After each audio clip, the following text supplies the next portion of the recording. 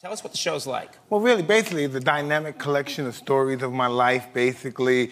Just talking about from the time I came out of Cumberland Hospital to meeting custom model to becoming champ, and it's just going to be a roller coaster of just awesome stories. They're all not going to be nice because I wasn't always nice and stuff. You've been through some stuff, and Yeah, you're gonna talk about very personal things in this one-man show. I'll be up there naked and stuff. Emotionally, of course. Emotionally naked. Emotionally naked, yes. Okay. You talk about, for example, I have heard, and no one knows exactly what's in the show, but there are rumors that you're going to talk about your wild partying days and that you're going to be quite explicit about some of that stuff. Yes, I don't know if I'm going to be able to say the B word or the H word or the N word, so it's going to be real. I don't even know what words you're talking about. I actually need some of these words spelled out for me. No, I don't. But what are you going to say? Well, I mean, give me a hard partying story that might be in the show. I don't know. I might talk about a story where I'm at the ESPYS Awards and I'm high on cocaine and I'm drunk and I'm driving my truck and the cops pull me over. Yeah. Not only do they pull me over, I stop. You know, as soon as I see the light, woo, woo, stop. I say, everything. I just got beat this one case for 11 years. I'm when I hit the cop car and stuff in Phoenix and stuff. But I'm saying I was high.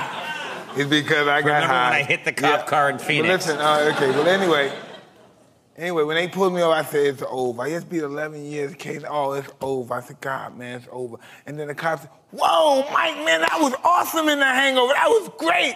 And I said, sir, excuse me, can you be kind enough to take me to this address, sir? He said, wait a minute. And once he started going to the car, you know when cops go to the car and they start looking at the computer and they taking a long time, you starting to say, oh. Yeah.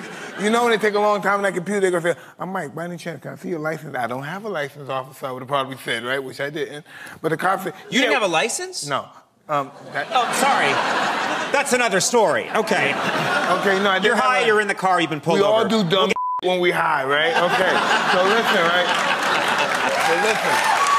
Never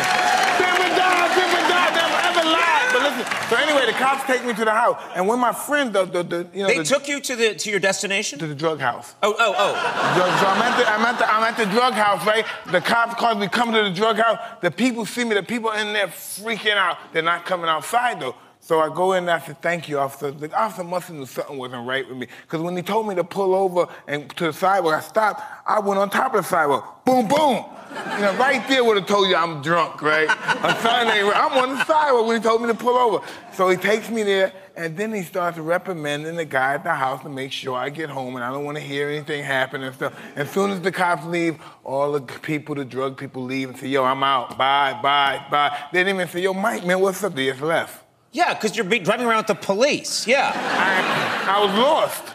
And if I'd have kept driving, another cop would have pulled me over, and I'd have been toasted. No. You did the responsible thing.